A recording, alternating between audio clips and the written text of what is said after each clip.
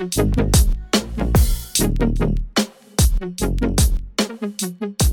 fucking real, man. Come on. Hello, everyone, and welcome back to Swords, Sorcery, and Socialism, a podcast about the politics and themes hiding in our genre fiction. As always, I'm Darius, and with me is my co-host, Ketho. How's it going, Ketho? It's going pretty good. My voice is now cleaner. I know we've got, both of us now have kind of real mics. We're You don't have to listen to my old laptop headset anymore. Moving on up. This is what we do with the big bucks. Today we are going to be talking about a sort of a pet topic of mine.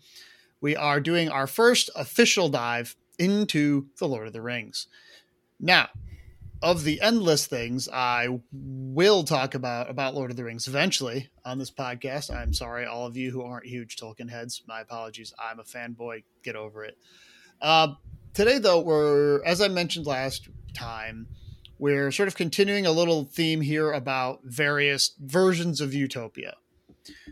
And I wanted to talk about specifically the Shire, because I have seen a number of people of, sort of the sort of anarchist variety, more of the, I don't know what you want to call it, but sort of the more pastoral, I guess, inclined people say that the Shire sort of represents a kind of utopia. I don't know if you've seen this online, Ketho, but I know I have. That's maybe because I participate in Tolkien discourse regularly. Participate in the Tolkien discourse. Trust me, there's plenty. So, and again, I've seen this idea that the Shire represents sort of an idyllic life for a lot of people, that there's a lot of things in there to be like, I guess you could use as goals, things you would want to do or look for in a pretty idyllic world. And I want to talk about that idea today because I think it is both right and wrong. And I think I want to start off by talking about the things about that are right. The things about the Shire that are actually cool and good. Now, I also want to make clear as we start, I don't think I'm going off the rails by claiming that the Shire is more or less what the author, the good professor himself, would have described as being utopia. I think that's pretty cold take. A pretty ice cold take for me is that if Tolkien could create a world that in his mind would be as close to perfect as possible, it would be the Shire. I mean, he described himself as a hobbit. It's clearly the place he had the most love for. So when I'm describing in this conversation about whether it's a utopia or not, I may, reference it as being, his version of utopia. And I just wanted to make it clear that I don't think that's a wild take to claim that this is his version, not just a version within his book. You know what I mean? Mm-hmm. Because I don't think even he would argue that like Gondor was utopia or anything like that. No, he wouldn't. He wouldn't argue that like the Manish kingdoms are utopia. I mean, he's almost. I don't know. I feel like almost the way he presents it, because the Age of Man comes after like a long downslide, essentially. Yeah, I mean, it's one of those things where the Age of Man is necessary and inevitable, but also kind of bad, but also kind of good. He's like, it's the March of Progress. Oh, and he like starts to vomit a little bit. Yeah, we'll talk about his worldview at some point. Like, because I think it's better than Mordor, I guess. Yeah, I mean, yeah. I mean, Gondor's good because it reminds him of things farther in the past that were even better. So, the Shire. What is good about the Shire? I think what's good about the Shire is the things that spring to most people's mind immediately when you talk about it. And for you, if I, you random person, sir, if I say, what's the Shire like? What are like those sort of first things that pop into your head? It is very pastoral, cozy. Homes are cozy. You get to kind of the people it's meant for get to lay around all day. What I'm saying is you had to correct yourself there because your first thought was you get to lay around. Yeah, right? That was the first initial thought. Because I mean, we'll get into that. So your first thought, it's cozy, it's pastoral, it's comfy, it's homely. I would also say that homely in the British sense. Yeah. I would also say that generally most people would tend to think it as being some fairly relaxed, right? Like he talks all the time about how the hobbits spend time chilling. They have parties. They like go to the inn all the time. You know what I mean? It's very like, it's slow paced. People just sort of farm and hang out. And it is a very idyllic picture. And on the one hand, a lot of that stuff is pretty cool. I mean, depending on your specific idea of how society should be structured, you know, if you're like I don't know, sort of like a techno futurist or something, like obviously the Shire's not great for you. But if you're big into sort of the like, you know, that pastoral ideal, the sort of like everything's covered in plants, most people are generally doing some version of you know, self-sustaining farming. Your small communities where there's little to no oversight by government of any type at all to enforce any rules. Everyone just sort of gets along. See, as described right now, sounds pretty great. Because that's the Shire you get, right? More or less, and particularly the one I think people imagine in their minds is like, you know, Farmer Maggot just like hangs out and farms. You know what I mean? Like people just like sort of live their lives, do what they want to do. The community is all sort of there. Everyone knows each other. Everyone gets along more or less. There's like family spats, but yeah, violence is essentially unknown within the Shire. Like there's no like interpersonal violence to speak of within the Shire. There's no like theft or assault or anything like that. At least it's mentioned. So, I mean, Merry and Pippin. Yeah, but even their like stuff of like setting off fireworks and stuff is more like mildly inconvenient hijinks. Yeah, and not like property crime. You know what I mean? Like it's viewed very differently. And so for all these reasons, that's good. Like all those things are things that I would want in, you know, from a society that I lived in, you know, like they technically have sort of a cop called the sheriff. There's a few of them. But the sheriff spelled freaking weird. Yeah, it's sheriff as in Shire Reeve. It's English. It's from Old English reeve, which was a position within feudal England. It's a whole thing. Just so everybody knows, there's 2 R's and 2 F's. Yes, because it's Tolkien, and he had to do an etymology of his own language that's also based off and it's only English. I's. There's no E. Yeah, it's a sheriff. Because again, it's a Shire. Yeah. But they exist. But their entire thing is like finding lost farm animals is kind of their deal. They don't really like do crime and punishment. There's no prisons. Well, sort of. They're like they have the capacity to do so, but it's pretty clearly described that like there's really never a need for it. It is specifically like an addition of Saruman when as Sharky he takes over the Shire at the end of the novel and they do the scouring of the Shire. It's specifically an introduction of his and his men of like prison cells and locking people up. Like that's the thing that they do. So it's clearly like Tolkien clearly presents it as a bad thing. Like the idea of having industrial society brings prisons. Yes, which I think would not be that controversial of a point among a lot of people, at least of our sort of milieu, right? I mean, yeah, we'd probably go back far enough and be like, civilization has prisons. State force, blah, blah, blah. Society. But you could argue that Saruman and his men taking over the Shire are essentially introducing centralized state violence, because up until that point, again, there's like 4 sheriffs in the entire, in the entirety of the Shire. So like, it's not like they can go around locking people up because they just can't. Right. Yeah. Once Saruman takes over, suddenly the Shire has made all the material conditions ready for the abolition of prisons. So again, you're joking, but I don't think you're entirely wrong. The things that are good about the Shire is that generally society has organized in a way that incarceration is not necessary. Yes. At least from the perspective of the person writing it.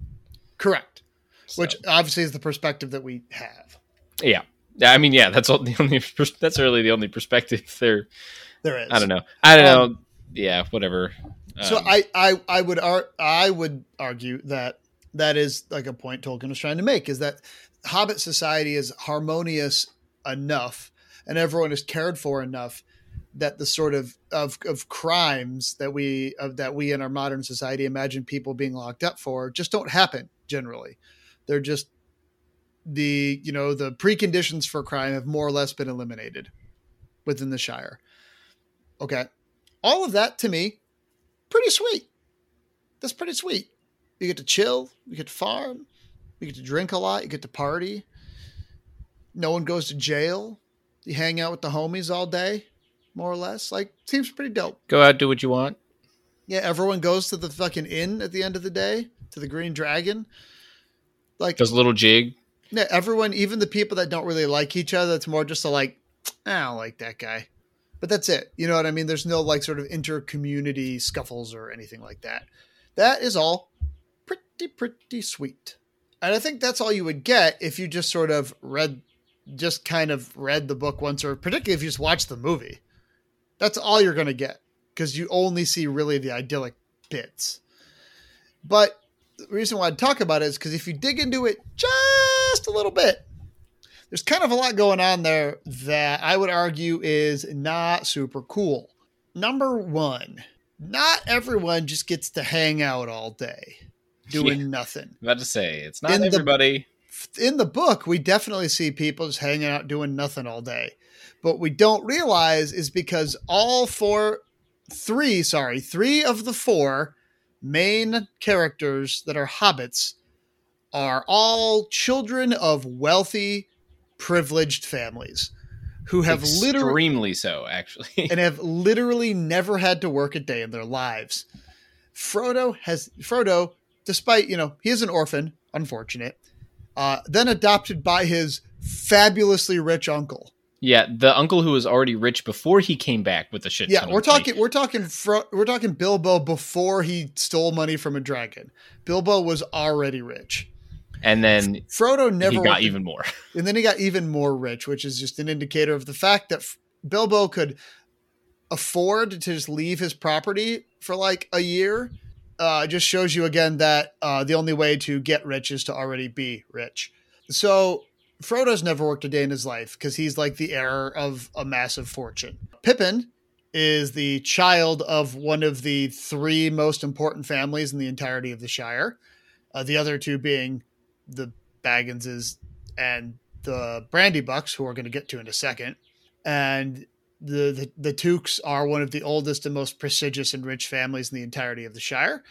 And Merry is a Brandybuck, who is the child of a guy who is literally the ruler of an autonomous region of the Shire. Because Buckland is not officially part of the Shire. It's a territory that was colonized by hobbits that is adjacent to the Shire, but not within its boundaries. It is outside the boundaries of the Four Farthings, north, south, east, and west. And so he is an autonomous ruler, more or less, of a hobbit area. It's like a hobbit colony. It's a hobbit colony. I mean, it's only hobbits, but that is ruled over by a hereditary lord is too strong of a word, but like it's kind of a lord. Obviously, Tolkien goes through great lengths to explore that these titles we're about to talk about are almost entirely symbolic and figureheads, but I want to highlight that it's mostly.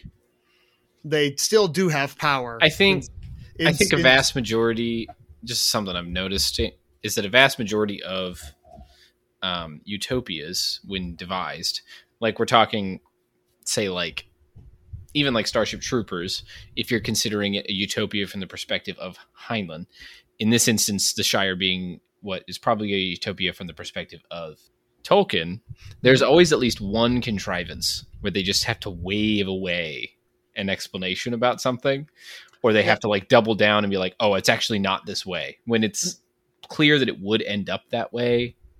Yeah, the contrivance here is that though the Shire has three positions of authority that we're going to talk about, two of which are inherited, that society is organized in such a way that those positions are almost entirely symbolic and don't actually have to exercise power, and the people within them then almost unfailingly choose not to exercise power from those positions. That's essentially that hobbits by nature don't do that sort of authoritarian stuff.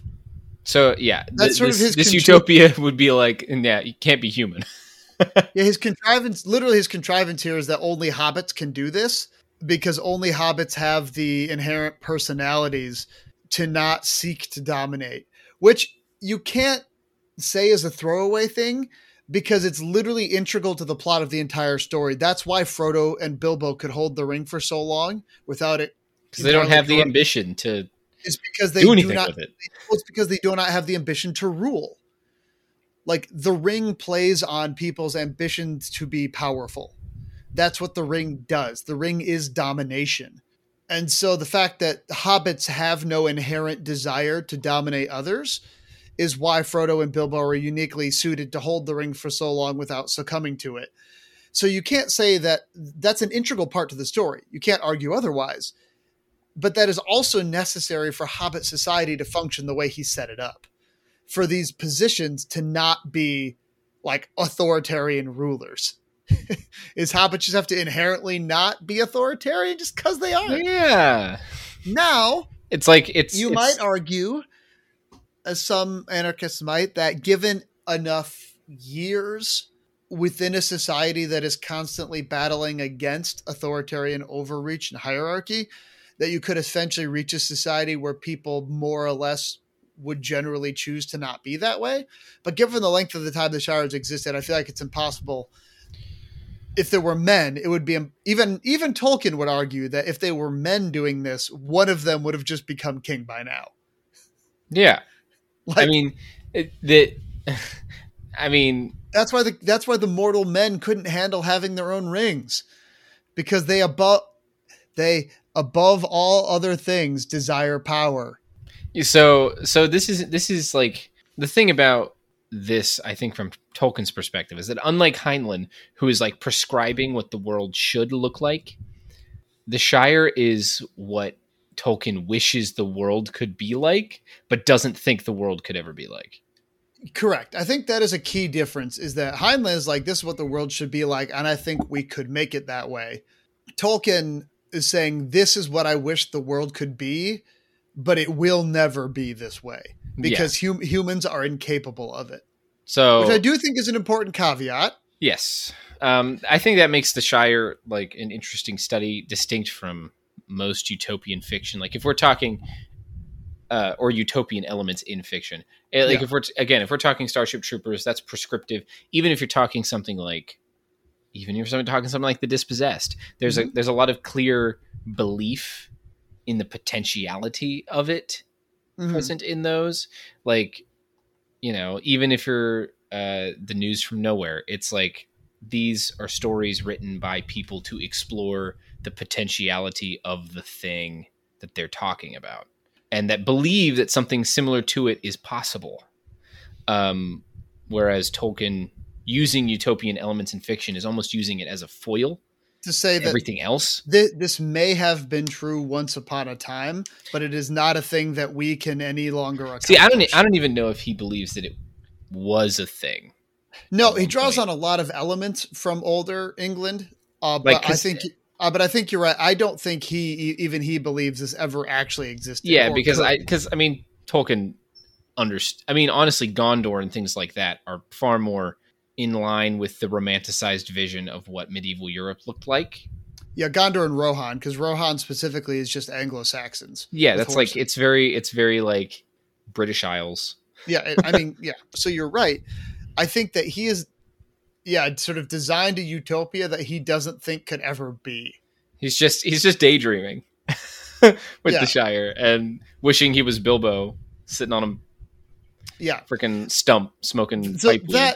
So that does two things. One, it sort of excuses us from a little bit of the criticism of him, because even he's like, this couldn't really actually work. but I still think it's worth discussing sort of these other parts of it, even in his utopia that he thinks is too good to be true. Yeah, because it still tells you something. Still has authoritarian elements within it. Now, okay, it's a stretch to call the actual hobbits as written authoritarian, but we have to imagine putting them in the hands of men, of people. So when I in this conversation, when I say in the hands of men, I'm speaking of it in the way that Tolkien references these things when he uses men as the species. You know what I mean? I'm not trying to be gendered here and saying that only the males could have these roles, even though in his world they do. When I say men specifically in this context, I'm speaking the way Tolkien writes about it, which is, men, the mankind, as opposed to hobbits or elves or whatever. Even though hobbits are like a weird offshoot of man. Yeah, hobbits are an offshoot of men. Let's not get into that right now. Yeah, the genealogy of the stuff in Tolkien's work is something super contentious, even from his own perspective. So yeah, he contradicted himself frequently. So for us, we're imagining Hobbit society as one that could be made up of people, of non-Hobbit people.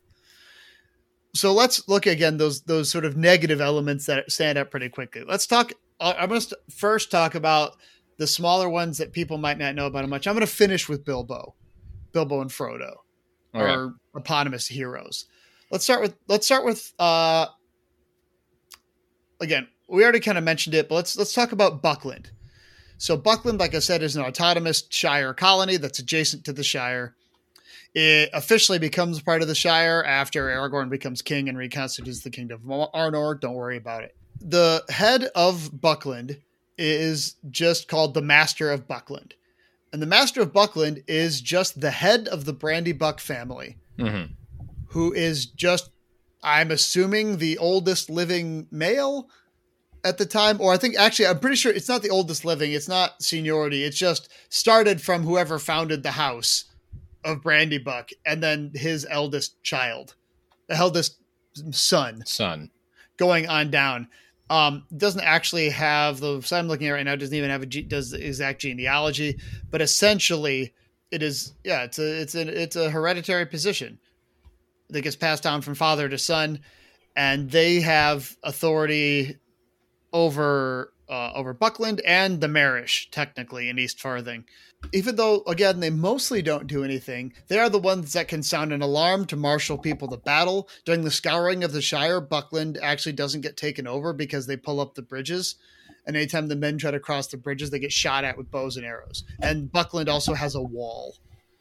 Oh yeah, it's got the hedge. It's got the high hedge, and they have gates and stuff. But so this is, again, essentially a hereditary lord over an autonomous region that's not even part of the Greater Shire. Now, if you think that could go on for a long time in the hands of people, without one of them being like, it'd be cool to have more power, I think you're fooling yourself. It'd be cool to start extracting more rents from the people that live on my land. From the entire clan that lives who live in essentially one giant building, more or less, a giant complex of their hall, a Brandy Hall. Like, obviously they live in there, but also that whole area is populated by many other families of hobbits who, let's be clear, all exist on land owned by controlled by the Master of Buckland. And I guarantee you pay rent, because that's how the Brandybucks make their money. Yeah, they absolutely. I mean, they would have to tithe. Like it's literally imagine this is, and we're getting into it now. I think sort of the main conceit of what the bad part of the Shire is. It's essentially set up like late feudal England. But say it's still a very specifically and very strictly a class society. It's a class society. It's feudal England before enclosure is what it is. Because you have these big farmlands and grazing pastures and all this other stuff, but they're all owned by landlords. They're all owned by a ruling class who pass their land down via inheritance, and the people that don't own the land pay rent on it. Like, so that guarantee that is what's happening in Buckland. That is how the Brandybucks make all their money. Merry has never had a job and does never have a job until he, on his own time, becomes Master of Buckland. By the way, again, of our 4 main Hobbit characters, 3 of them go on to be the 3 most important people in the entire Shire. And the other one leaves Middle Earth forever. The other one leaves and goes to heaven. Essentially. Elf heaven. Yeah. So to await the end of the world. Let's go. Well, now he goes there and dies. Yeah. But say they die when they get over there. But so Merry, regardless of the adventure of Lord of the Rings, Merry was going to end up as Master of Buckland, one way or the other. He was going to end up in this position. So, wow. I'm trying to imagine leaving the Shire Merry. He's a spoiled little brat. That's why. Well, they'd be stealing crap. Actually, let's be clear. Book Merry is much less of a brat. That's true. Merry. Yeah, we're definitely thinking a movie because they're a lot more mature. Book Merry is actually basically the same age as Sam and Frodo, and is about more responsible. Pippin is the child of them, and he's the one that's more like impish. Mm-hmm. They made Merry more Pippin-like for the movies, so they'd have a better sort of buddy cop dynamic. But still, he just would have been in a hair position. He just would have had. Like, he just gets to be Master of Buckland and hang out all day. And speaking of Pippin, Pippin is a Took. The Tooks actually hold the title, the head of the Took family, hold the longest, reigning title in the Shire, which is that of Thane. Yeah, I was about to say, I think it's arguable that the Tooks are the most powerful family in the Shire. They are. They 100% are, in part because the Brandybucks aren't actually in the Shire technically, but also because the Tooks are older than the Brandybucks and have been important for longer. That's true. Well, actually, it's a little iffy because technically the Brandybucks had the title of Thane before they gave it to the Tooks when the Brandybucks migrated to Buckland. The first 2 Thanes were old bucks, but whatever. We're getting in the weeds here. But I would say the Tooks are sort of the biggest and most important family within the Shire. That is true. I mean, Bilbo's own mother was a Took, which we get reminded of. That's why he's adventurous. Oh, yeah, because the Tooks. Yeah. So the Tooks have the title of Thane. Thane was a title bestowed upon sort of the leader of the Shire when it was still part of the human kingdom of Arnor, the Northern Kingdom, when Gondor was one big united realm. Even once it got split into a Northern Kingdom and Southern Kingdom, the Northern Kingdom essentially bestowed upon the house the title of Thane, which is like the rulers of the Shire in the name of the king. That's what a Thane is. I know it's spelled differently, but whenever I hear it, I just think of Lydia in Skyrim. We're clear. I am sworn to carry your burdens. It is that exact same position, more or less. It's derived from exactly the same etymological origin. Yeah, when the Jarl is like, I name you Thane of Whiterun, it's like, you have an authority position at my grace, which the king of Arnor gave to had in the Shire. When the Northern Kingdom fell, they just essentially still had a Thane going for a little while. And then they eventually made the Thane a hereditary title that the Took family took over. Now, according to Tolkien, over time, the position of Thane became less authoritative. So in this case, the Tooks and the Thane are Marxist Leninists in that the authority of the state withered away over time. A thing that famously happens.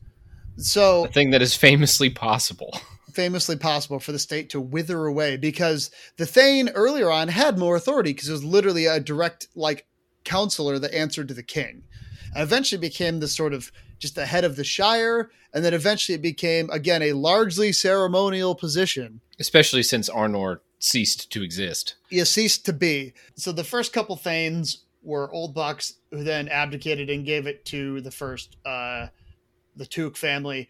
And then the Took family held it for, if I look here, if I'm counting, 1, 9, 10, 11, 12, 13, 14, 15, 16, 17, 18, 19, 20. Pippin is the 20th Took Thane of the Shire. Jeez Louise. And hobbits live freaking ever. Hobbits live to 100 more or less. I mean, Bilbo was old for a hobbit Yeah, because he of the was, ring, yeah. and he made it to he was 100. Famously, Lord of the Rings starts at his 111th birthday, so about 100 years old. But then there's like 30 more years, and then he goes off on the. But that's because of the ring. He's an Yeah, I know, exception. Aside from the old Took, who is also specifically really long lived for a hobbit, give or take 100 years for hobbits.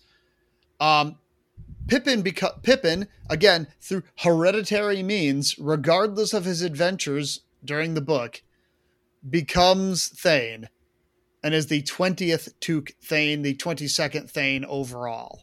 And then Pippin eventually abdicates and gives it to his son, who he names Faramir because they're all cool like that and named their kids after each other. Yeah, got to name it after people you know. And then it just says that there's an unknown number of Took Thanes who continue their title into the Fourth Age. So it is an unbroken line of heads of the Took family with a hereditary leadership position within the Shire. How would this work out if this were people?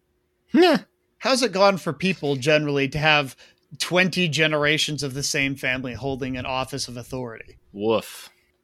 That's looked pretty. Let's call up, I mean, I don't know, the Habsburgs. Actually, to be fair, I don't know many even like European monarchs that made it 20 generations. I don't know if anybody made it 20 generations in their own. I mean, to be fair, 20 generations is a long time. Or I should say 20 in a row, you know what I mean? Like, well, yeah, but it's still a long time. I don't know if there were ever 20. I don't even know if there were ever 20 Habsburg monarchs total. Yeah. And I don't think there were. No. I mean, well, there are not a lot of unbroken chains, Like, dynasties changed a lot. Yeah. Famously not super good at doing that. Yeah. Like maintaining this sort of unbroken especially because line. everyone who came next was like, oh, I will become the new origin of the dynasty. I will be remembered as the head of the dynasty, the beginning of the... I gotta start a sub house of the dynasty. And you're like, dude, weren't you already the kid of someone who had their own? Yeah, don't worry. That tried to make their own thing So happen? again, Pippin, hereditary leadership position, regardless of his adventures. Let's talk about the third title in the Shire. One of the three most important people, arguably the most important position in the Shire, supposedly, and the only one that's elective. This is the Mayor of Michael Delving, or Mickle Delving. It's technically the mayor of that one city, but that city is considered essentially the capital of the Shire. So if you're the mayor of Mickle Delving, you're the mayor of the Shire. And it is the most important title among hobbits. The position is elective and held for 7 years. Also presides over large events where leadership is wanted or necessary. Is chosen at the Free Fair in Leith, held every 7 years at the White Downs. I'm wondering I actually didn't know who's allowed to vote. If it's every hobbit, just the male hobbits, I don't know. Probably just the landed gentry. If we're consistent with the setting, it's probably hobbits that own land or something. So over time, throughout the Third Age, as the hereditary positions became less important, this elected one supposedly became more important. He's chosen every 7 years at a big fair, presides over banquets and over big meetings. He's also the postmaster and first sheriff. This one, the mayor at the beginning of the Lord of the Rings is a hobbit named Will Whitfoot. I have no idea what he's about. Really, I don't talk about him much. The fact that he got imprisoned by Saruman during the Scouring of the Shire. Then Frodo acts as deputy mayor for 6 months while Will recovers. And then later on, Sam gets elected mayor 7 times. Yeah, consecutively.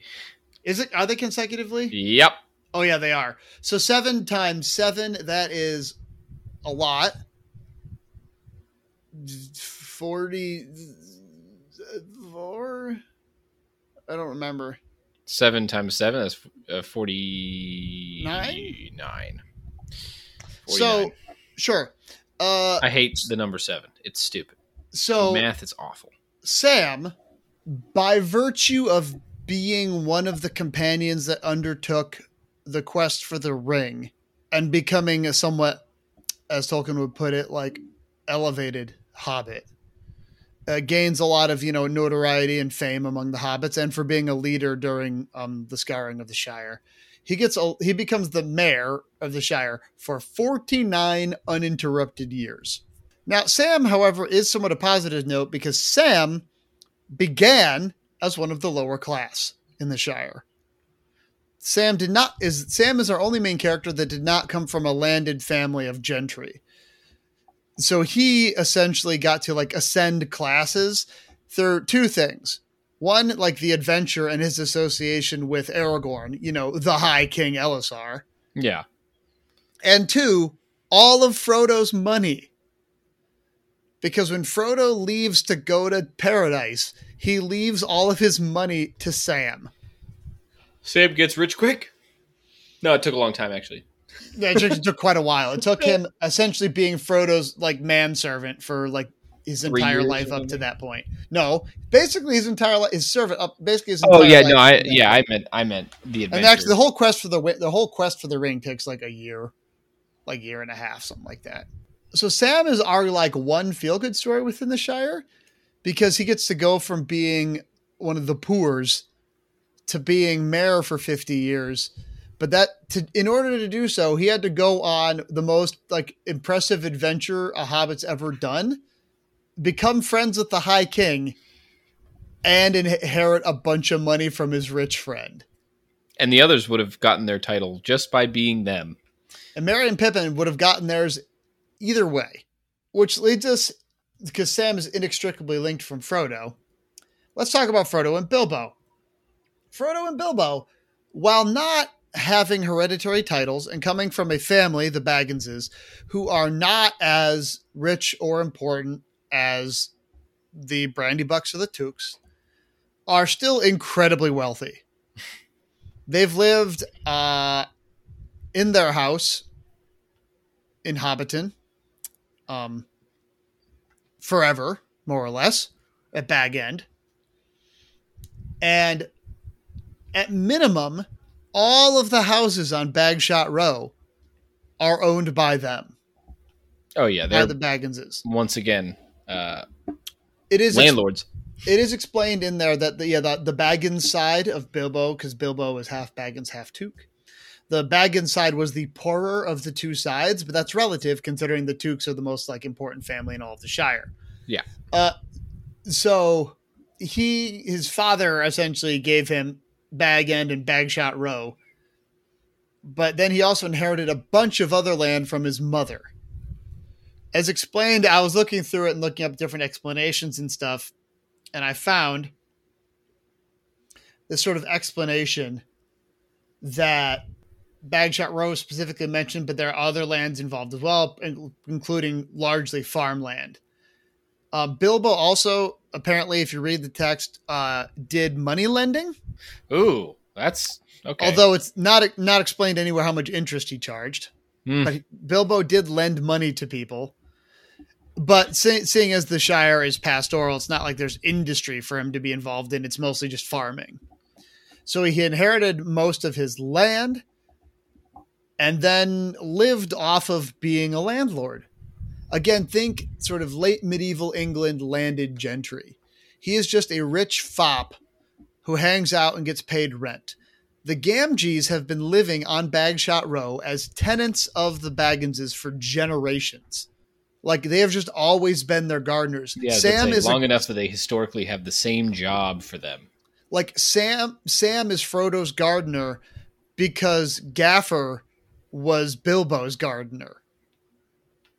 Like, and on and on. That's how that works. He's essentially a hereditary servant, which if you remember history correctly, those are serfs. The Gamgees are more or less serfs of the Bagginses.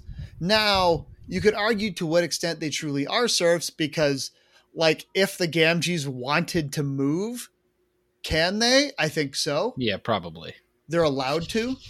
So they're not, like, tied to the land the way a serf is.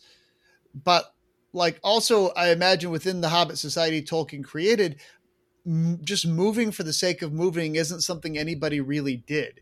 it's sort of explained as being a wild thing for Frodo to want to move from Bag End out to, whatever the fuck that secondary place was that he pretended he was moving to before he left the Shire. I don't even remember it anymore because it matters so little.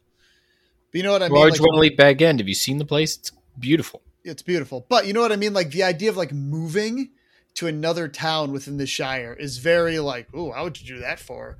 I mean, to be fair, if you moved, it would just end up being the same. Yeah, but it could like landed gentry really can't move because they're tied to their land in a way. Tied to their land. But you know what I mean? It's and then, very like, but then you hit, not a thing you do. Yeah, So but then if the gaffer and Sam moved, they would just move and be someone else's gardener. Mm-hmm. So it would essentially be, I move somewhere else. And the skills I bring with me are, we were the Baggins' gardeners for 5 generations. We can be your gardeners in this other place now.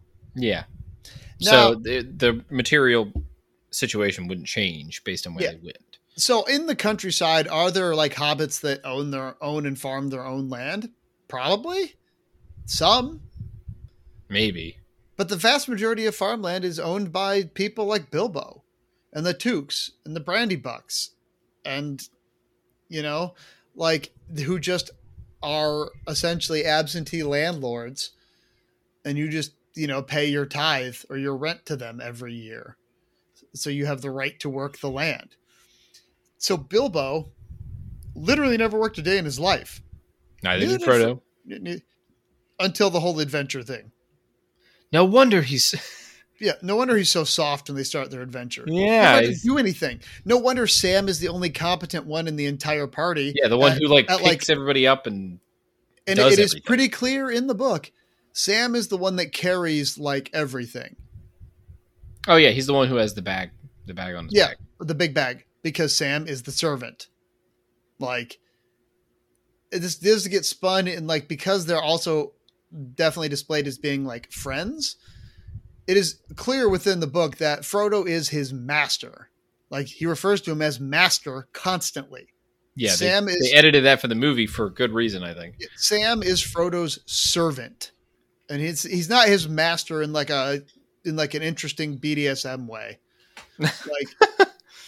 He's his. Something tells me Tolkien would be a little he'd be a little taken aback by Frodo is the master in that he is the landed gentry who is above you socially, and therefore must be listened to and supported because he is your social better. That's how that works. And there's even weird getting into Tolkien's ideas a little bit and pulling back from his sort of ideation of, feudal England. The way that he in the text looks down on people like the Sackville Bagginses and to a lesser extent Ted Sandyman are because those are people who make money through physical means. The Sackville Bagginses made all their money through trade. They're the ones that are Lotho is the main contact of selling pipe weed to Saruman. That's how the Sackville Bagginses get rich. In a way, it's kind of it's yet again another thing that gets used in the scouring of the Shire to be a attempted invasion of industrialization. But also kind of, I feel like the way that landed gentry looked at the up and coming bourgeois. Yes. When it really started to take off and in a lot of places overtake gentry. It is 100% a landed gentry's opinion. It's really funny because it just means both groups fucking suck. Yeah, I mean, it's a very much let them fight sort of thing. But we all know that, anyone who's forced to read a Bronte sisters book or a Jane Austen novel or something, all those books about sort of, Victorian England or whatever, how the opinions were between landed families and new money, families who got rich through capitalism, through owning businesses and working with air quotes. Yeah. So the Sackville Bagginses are working relative to aristocrats. Yeah. So the Sackville Bagginses are looked down upon because they made their money through trade, through doing things. And Lotho ends up being an accomplice for Saruman, at least for a little while. An accomplice of industrial society. Ted Sandyman, who runs the mill, that's a weird thing. That might be a whole discussion for another time. I think it is, because a whole other discussion is Tolkien's, opinions about sort of industrialization and, progress versus nature and that sort of thing. But Ted Sandyman, the mill must exist in order to take care of grain, right? Like, that's a necessary piece of technology. Yes. But to Tolkien, that is also essentially like a gateway into industrial society. And you see Ted Sandyman is one of the only people that benefits from like the scouring of the Shire, because they build more mills and he's in charge of them or whatever. Yeah. Like, he's not in charge of them because he's a hobbit and the humans are, but like he's one of the people that welcomes Saruman at first before he gets betrayed. And subjugated like everyone else, because he is a gateway to industrialism.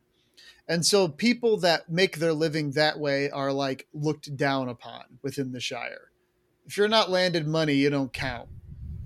I mean, again, it's another reflection on how it started with individual mill owners and, water wheel factories, essentially. Yeah. I mean, it became, that's how, which I mean, does speak to Tolkien's actual knowledge of history. That's true.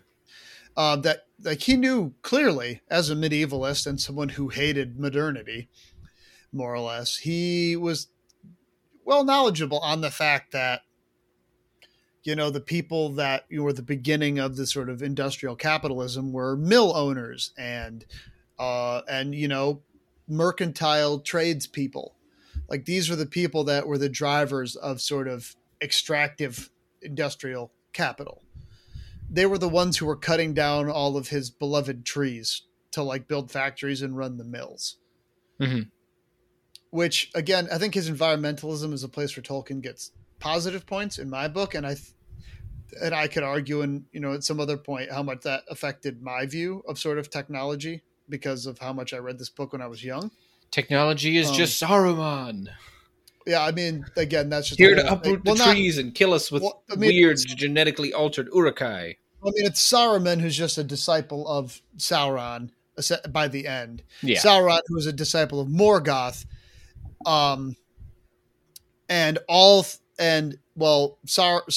Saruman, who both at one point were students of Aule, who is the god of craftsmanship, which is a whole other thing about the fact that basically being people that like make things with your hands and craftsmanship is a slippery slope into pride. How very interesting for a pure academic to say. Love not too. I mean, he is a big fan of the quote, "Love not too much the work of thine own hands." Oh, that's true. How very religious of him. There we go. Yeah, it's very much a thing that he incorporated. It's the old. I don't know why I suddenly thought of Stellaris and how spirituality and materialism are on opposite sides of the governance spectrum. That's right, baby. I mean, in short, Tolkien's argument is that if you are a person that creates things, makes things, like a smith, or that you're a creator of items, that is one of the easiest ways to become prideful, because you become proud of the work you create, and then you eventually become convinced yourself that you are creating things that are above sort of God's creation. Yeah, pride. It's pride, which is like the cardinal of the sins. And that is, pride is the main fall of Morgoth and Sauron and Saruman, because you create things, you think your things are better than God's things. So then you become prideful, which then leads you to corrupting God's things to make more of your own things. And that's how industrialism works. Now, learning to hate industrial society through Christian theology. I mean, yes. Again, I don't think that's within the scope of this episode specifically, but we will talk about that at some point. I think that there's definitely his like love of nature and pastoralism is inherently tied into his Catholic faith. I think you can't extract the two from each other. It's sort of the I love God's creation too much, that we shouldn't be despoiling it with smokestacks. But bringing it back, so the Shire, best case scenario for most of us, you're essentially a tenant farmer. Now, that does come with the benefits that people have pointed out that a lot of sort of medieval-ish, because the Shire is also not really medieval. It's sort of on the edge of early modern with like their technology, the things they have, you know, like they drink tea and they like, you know, have 11, you know what I mean? Like the markers, the further away from the Shire you go, the more into like feudalism and ancient history you get. The Shire is very much like a sort of Victorian, early modern type of place. Like, yeah, like you were saying, feudal, you know, mercantile, essentially the era when the commons started beginning to be enclosed, but before that happened. It's sort of like right before enclosure starts. Yeah. You know, we're talking like, you know, the age of exploration. We're talking like when, like right before all like the trade markets in Amsterdam popped off, right? Like we're talking like right before that. Whereas when you get out to Rohan or Gondor, he intentionally made it, they're essentially moving back through the mists of time into a further, more feudal past. That's how that works. It was intentional on his part. But so at best in the Shire for most of us is you're just a tenant farmer, or you work at the Green Dragon as like a brewer, or you're Ted Sandyman in the mill. You know what I mean? Like you're still just essentially working a job. Again, it comes with some of those benefits that medieval like sort of serfs or peasants kind of had, where like you do generally get more leisure time, more or less. You do get more days off, sort of. If you want to hear about that specifically, there's a podcast called We're Not So Different, which is about like looking at like sort of the feudal era, the medieval times, and what things actually were like compared to the popular narratives. They have a whole series of episodes about sort of free time and holidays and such for medieval peasants. Some of that's true. That whole thing you've seen on Twitter where it's like the medieval peasants had more vacation time than us. It's like true, but it's not true. It's complicated. They did work less. That is true. And so that's good. But at the same time, if you and I are hobbits in the Shire, we're still just paying rent to someone like Bilbo who sits on his fat butt all day doing jack all. Translating Elvish poetry because he can. Yeah, what if you want to do that? Oh, nope, can't do that. Sorry, got a garden. Well, because, I mean, Bilbo is also described as being sort of highfalutin because of how, like, learned and lettered he is. Like, it was an outstanding thing and an act of great generosity that he bothered to teach Sam how to read and write. Again, that's not portrayed in the movies, but it's in the book that the Gaffer can't. The Gaffer's illiterate. Sam knows how to read and write because Bilbo liked him and decided to teach him. That's the only reason Sam knows his letters. Mm-hmm. So, that's right. Now it's all coming back to me. That line specifically. Yeah, he knows his letters. Yeah. Because Bilbo taught him, like, for free because he's a generous guy. So, I mean, obviously, that's fine for me because I'm illiterate now. But, like, if you're anybody else, that's objectively worse in most people's opinion. It's pretty whack. To, like, you could be, I mean, Farmer Maggot, I think, knows his letters because he's a pretty successful, like, independent farm owner. But, like, for most of the people that are just like, you know, I'm, you know, Fortinbras Harfoot, you don't know how to read or write. You just, like, sit on your farm all day. Like, that's it. That's your whole life. You go into town every once in a while. And, like, that's it. And you gotta ask me, that's, there's some downsides there, I would argue.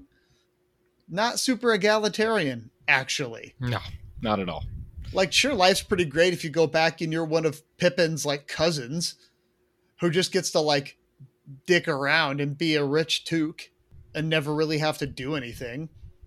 Or, you know, you're like Mary's younger brother who doesn't even actually have to have an inherited title or some shit. You just get to, like, sit around being a rich guy. And like, do absolutely nothing. You don't even have the responsibilities of office. Yeah. However limited those might be. However limited those might be.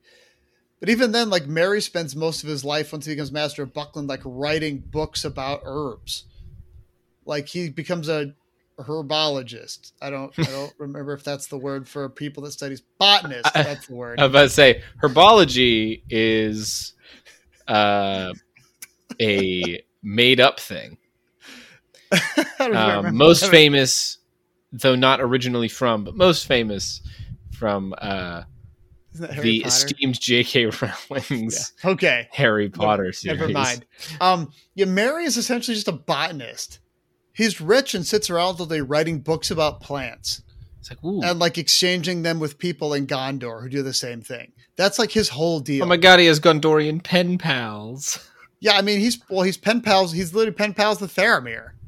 Oh, that's right. He names his kid Faramir, and Faramir, who becomes like, guardian of Ithilien or whatever.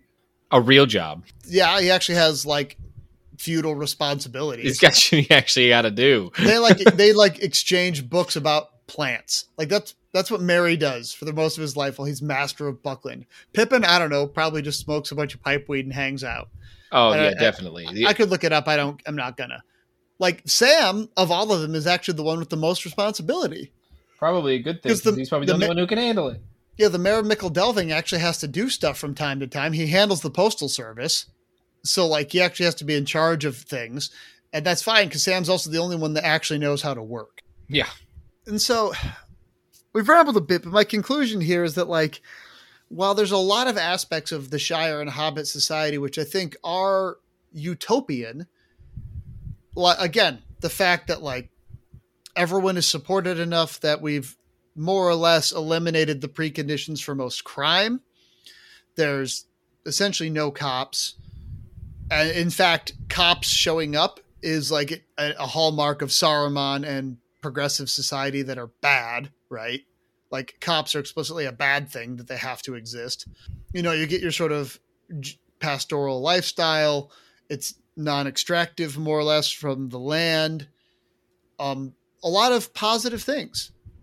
The flip side of it, is that there's also landed gentry who are essentially your social betters that are always going to be higher and more important and richer and better off than you, and there's nothing you can do about it because they're landed gentry. Whoopsies. And even if you do get rich somehow, they're going to look down on you for being a young upstart, even if your family got that money like 3 generations ago. Like you're still new money to them because the Tukes have been Thane for 20 generations. Oof. Like there's nothing you can do for that, right? So you're still in a hierarchical structured class society. And it's just a society where the people have decided they're just not going to be mean. Yeah, it's essentially a hierarchical society where the lords have decided that they don't feel like being mean to the people under them. Simply through their inherent nature as hobbits. And they got super lucky that all of the surrounding nation was a big fan of them. Actually, to be fair, the only reason the Shire is peaceful is because the Rangers constantly patrol its borders and fight anything that would fuck it up. Yeah. So I think that's something I almost forgot to mention. The Shire maintains this peaceful, ignorant pastoralism, and Tolkien calls it like essentially ignorant of the outside world, only exists because the Dunedain constantly patrol its borders, killing any orcs or wolves or trolls or orcs that might invade it due to their like the inherent good nature, duty bound culture of the Dunedain. Like let's say there's just a lot of innocent people in the Shire. Yeah. So they would be willing to protect that. Yeah. By virtue of being the descendants of the men of the Northern Kingdom, the Dunedain see it as their inherited responsibility to allow the Shire to continue its blissful, peaceful existence. And to a lesser extent, Bree and the other little towns near Bree, whose names I don't remember because they're not important. Because we don't go there. So we don't go there, but they are mentioned. But like, so despite this idyllic society, they partly exist because an outside force keeps them safe at all times. Yeah. And then once, the main threat has passed, like it's still that way because the former Dunedain leader becomes High King and reincorporates the Shire into the restored kingdom of Arnor.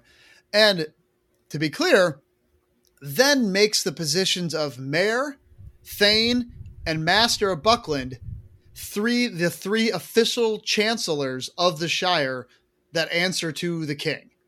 So those three positions that were largely ceremonial now become official titles within the restored Kingdom of Gondor. Guys, it's okay. The king's a good guy. Yeah, let's not get started about philosopher kings. I think that we saved that for the episode about Tolkien's actual political beliefs, and we talk about the one honest to God anarcho-monarchist. I'm serious. Yeah, I wants to live in the Shire, but also philosopher king. I think there was only ever one honest anarcho-monarchist. It was Tolkien. We'll talk about it at some other point. But so, yeah, again, the Shire, when the threats that used to plague their borders is gone, it's because they've been incorporated into a larger, still entirely feudal kingdom. Yes. And they just get to exist as their little bubble within the kingdom because Aragorn likes them. Wow. Did Tolkien not... I guess he wouldn't take 30 seconds to think, wow, what if somebody who wasn't as cool as Aragorn was king? Well, I mean, even within his book, Aragorn is an exceptional character. I mean, if you read the history of the former kings of Gondor, I mean, they lost their kings for a long time because some of the former kings were dumb cunts. Yeah. Like... I mean, I agree, but it's like, oh, so this blissful experience of the hobbits will probably end eventually, because that's a lot of really nice farmland. Yeah, well, if you follow Tolkien's logic to its extent, we currently live within the world that Middle-earth existed in, and where are the hobbits now? Gone. Oops, all gone. Oops, all displaced. Even in the opening to the book, I don't remember if the opening to Lord of the Rings, the opening to The Hobbit even, he explains that there are still hobbits around, but humans have become so overwhelming that hobbits now have essentially become so good at hiding from us that we don't know that they're there anymore. So even within Tolkien's own world, that little idyllic Shire does not last. And I guarantee what happens, it eventually gets overrun by men. Because men eventually just take it over and colonize it. And the hobbits get slowly pushed out to the point where they are, now, quote unquote now, where they technically are still around probably, but they're so hidden from us that they might as well not exist. And they don't remember the glory days of being in a semi-independent Shire anymore. So again, we've circled back to our original point, which is that even within this world, Tolkien sets up a utopia that by his own logic cannot exist. And will cease to exist. And will cease to exist even within the special conditions he created for it to exist. Even he acknowledges that it cannot continue indefinitely. Again, I'm going to quickly compare this to Heinlein, who is like, if this is the way it was, it would be perfect forever. Mm-hmm. Pretty much explicitly is like, this is forever perfection. Okay, perfect. Now we're done. I mean, he takes time out of the novel to explain why there's never been a revolt against their new government and why there never will be. They're like, well, everyone who ever could fight ever is. Yeah, anyone who has the spirit to fight joins the military and therefore gets indoctrinated and therefore can't fight a rebellion. Like, where the hobbits require magnanimity? Require the humans around them to be magnanimous. Yeah. Which can only last so long. Yeah. Again, by his own worldview. We are in the age of man now. Yeah, by his own worldview, the Shire is on a timer. Return. Because it's the age of men. Tolkien is the only not entirely shitty return guy. Entirely. I'm not going to say, I shouldn't say he's the only one. People are going to come at me with a lot of comments about all these other people. Look, I'm being hyperbolic. And yeah, a lot of aspects of his return shit are bad. I do like some of them. Because I do like trees. And I don't really like industrial capitalism. He and I can agree on that. That burning all the trees in a giant smokestack is bad. And that I do wish some trees would come to life and beat the shit out of industrial capital. Yeah, watching some ants come back and fucking find, I don't know, just rampage through Texas, tearing down oil derricks. Cool. Pretty fucking great. Be pretty great. cover a big swath of Texas in a like a Huron forest, just transplant a bunch of trees to like the middle of Texas. It'd be pretty dope. But obviously, some parts of his ideology are like problematic and bad. All I'm saying is, that he's like the one return guy who isn't doing it entirely for like white nationalist reasons. I don't really have any more thoughts except that the Shire is actually super hierarchical, kind of, most of the time. Would probably not be that great for most of us if we live there, and can only exist through a very specific set of circumstances that he doesn't believe can work. Which, to be fair, is sort of essential to his idea that the world we live in is not one in which perfection can be, because it's been marred by evil from its inception. But I still thought it would be an interesting or useful little, talk to have. Do you have any final thoughts? I've rambled a lot this episode. That's because, I'm sort of the Tolkien guy, so I get to rant. I'm totally okay, letting you kind of take the reins on an episode like this, because I wouldn't be able to add anywhere near as much. So, look, we've all got our specialty subjects. Yeah, mine's, the professor is my specialty subject on this podcast.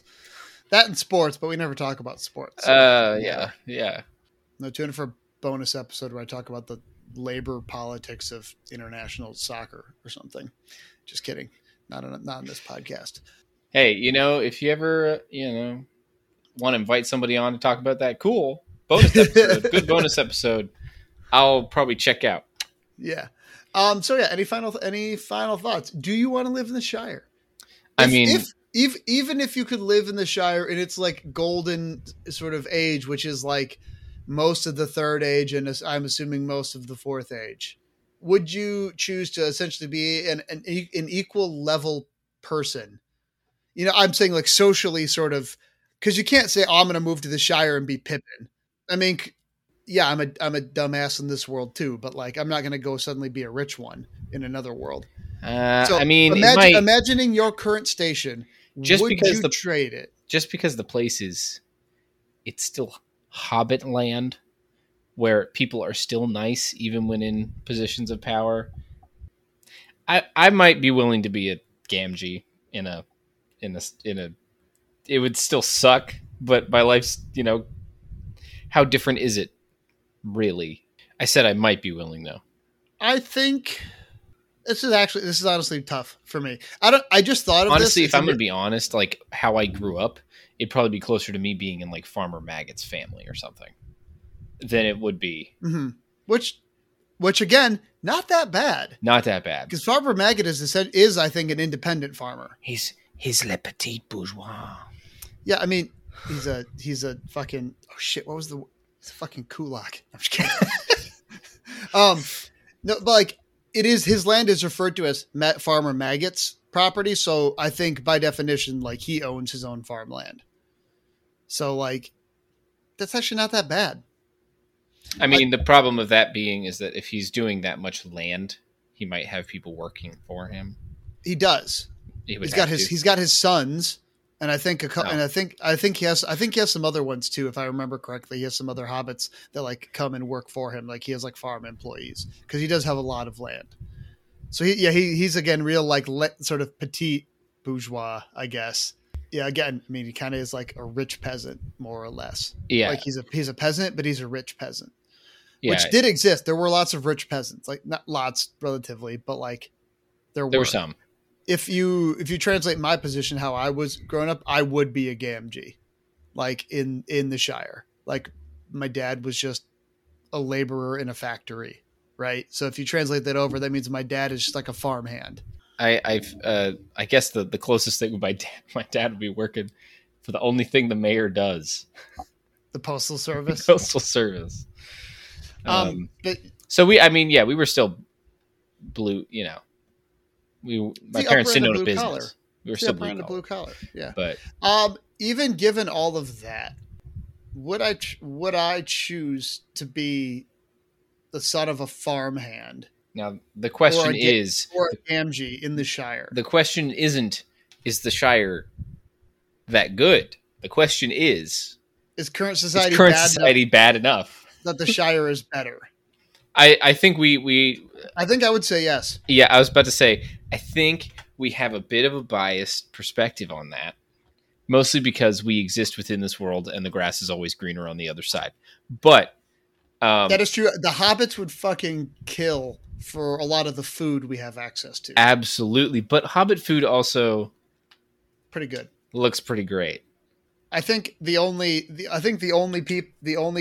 book we've talked about where the people wouldn't switch for our food is Redwall.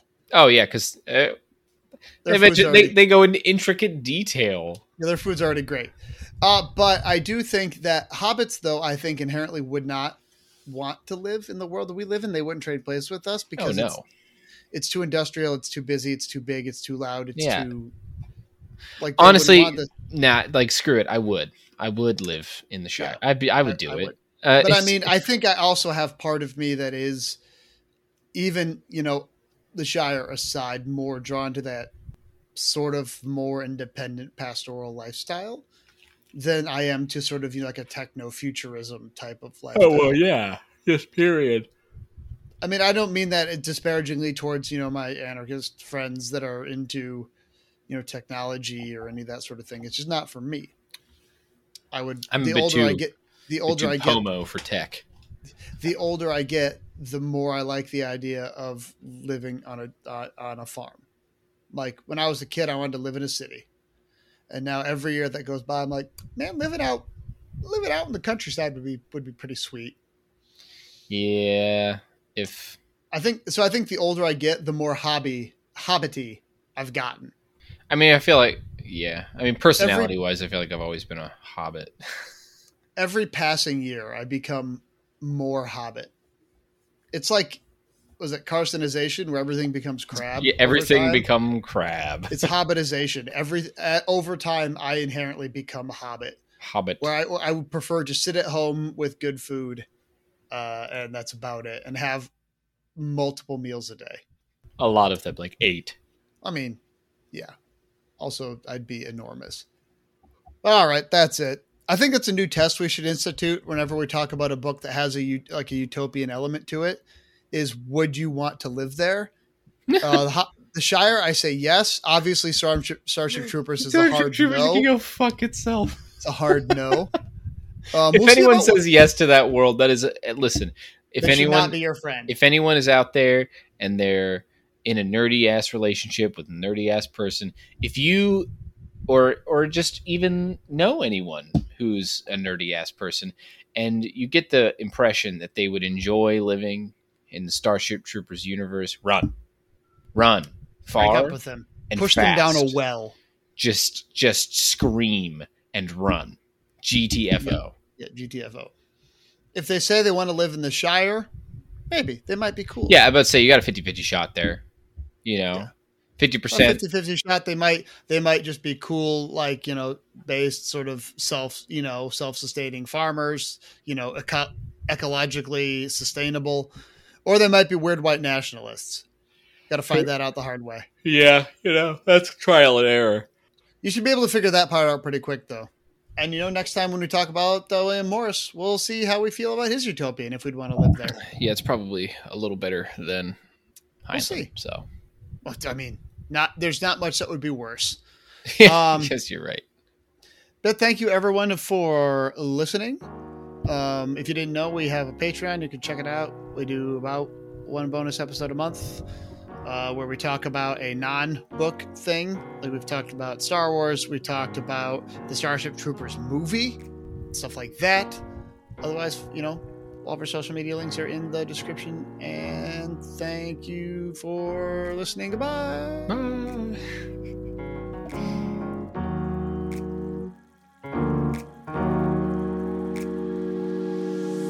Bro.